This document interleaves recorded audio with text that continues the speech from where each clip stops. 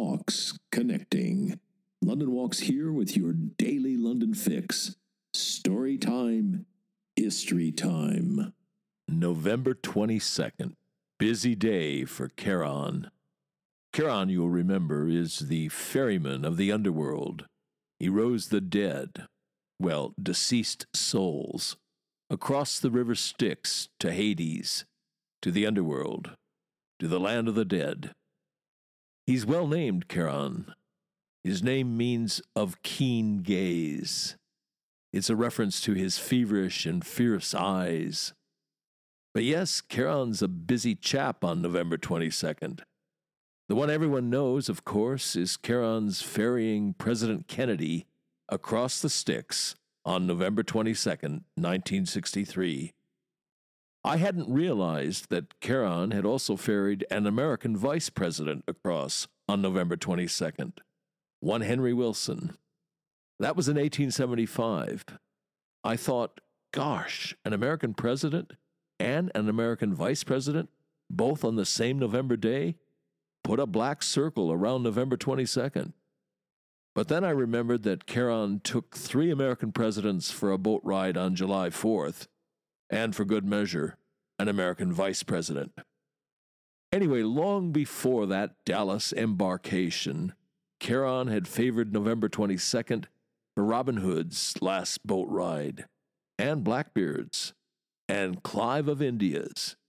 Charon picked Clive up in London, in Berkeley Square in Mayfair. Massive overdose of opium. Clive of India was in a lot of pain. He abandoned a game of cards he was playing with friends.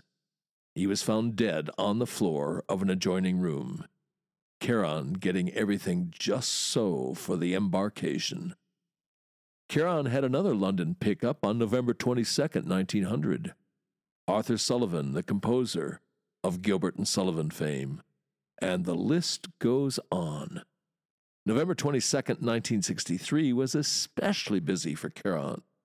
The business in Dallas, of course, but he also had to go to Mulholland Drive in Los Angeles to get Aldous Huxley and to Oxford to get C.S. Lewis. You want more? Ask and thou shalt receive.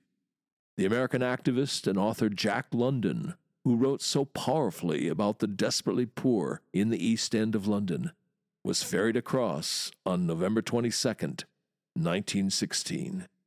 Mae West took that boat ride in 1980. Charon had another November 22nd London pickup in 1993. Another celebrated English author, Anthony Burgess. He died in Twickenham. And for a wild card, pop star Michael Hutchence. Thinking of Charon's feverish and fierce eyes, I can well imagine the stare down between those two on that boat ride. And all of that's by way of a preamble, because there was another death on November 22nd, another London death, a death of sorts. November 22nd, 1990, was the day the Conservative Party defenestrated Margaret Thatcher. Well, the day she resigned. She'd had a long innings. She'd won 3 elections, was Prime Minister for a whole decade and more. She'd said she fully intended to be in 10 Downing Street for a long time, and she was. But not as long as she wanted to be. For about a year, polls showed that she was less popular than her party. A September 1990 poll showed that Labour had established a 14% lead over the Conservatives. Then came Deputy Prime Minister Geoffrey Howe's blistering resignation speech in the House of Commons. That was on November 13th. He was the last remaining member of her original 1979 cabinet. The last straw for Howe was the Iron Lady's openly dismissive attitude to the government's proposal for a new European currency. Howe took aim with a cricket metaphor. He said, "It's like sending your opening batsmen to the crease only for them to find, the moment the first balls are bowled, that their bats have been broken before the game by the team captain." From that moment on, it was everything to play for. A blonde assassin named Michael Heseltine entered the lists a day later. He mounted a challenge for the leadership. If it sounds familiar, it should do. Blonde Assassin, Furor over Europe, the EEC as it was then. Like a rerun, that drama was recently played out again, though this time the principals were named Boris Johnson and Theresa May. And of course, the agonizing torque of this country's relationship with the continent it's part of, but not conjoined to, proceeds apace. Anyway, in that first ballot, Mrs. Thatcher did not get enough votes to see off the Heseltine challenge. She vowed to fight on and fight to win the second ballot. Then, famously, her cabinet members, one by one, met privately with her. They told her the game was up. She announced her resignation. That announcement will have been the Caron moment. Her seeing his feverish and fierce eyes as he came for her. After a final audience with the Queen and calling other world leaders, and making a final speech in the House of Commons, she left Downing Street for good, left it in tears. That was on November 28th. That was when we saw what she'd seen, that feverish and fierce gaze, implacable, leveled full on at her. The sands have run out, Prime Minister. Death, a living death, the underworld, Hades.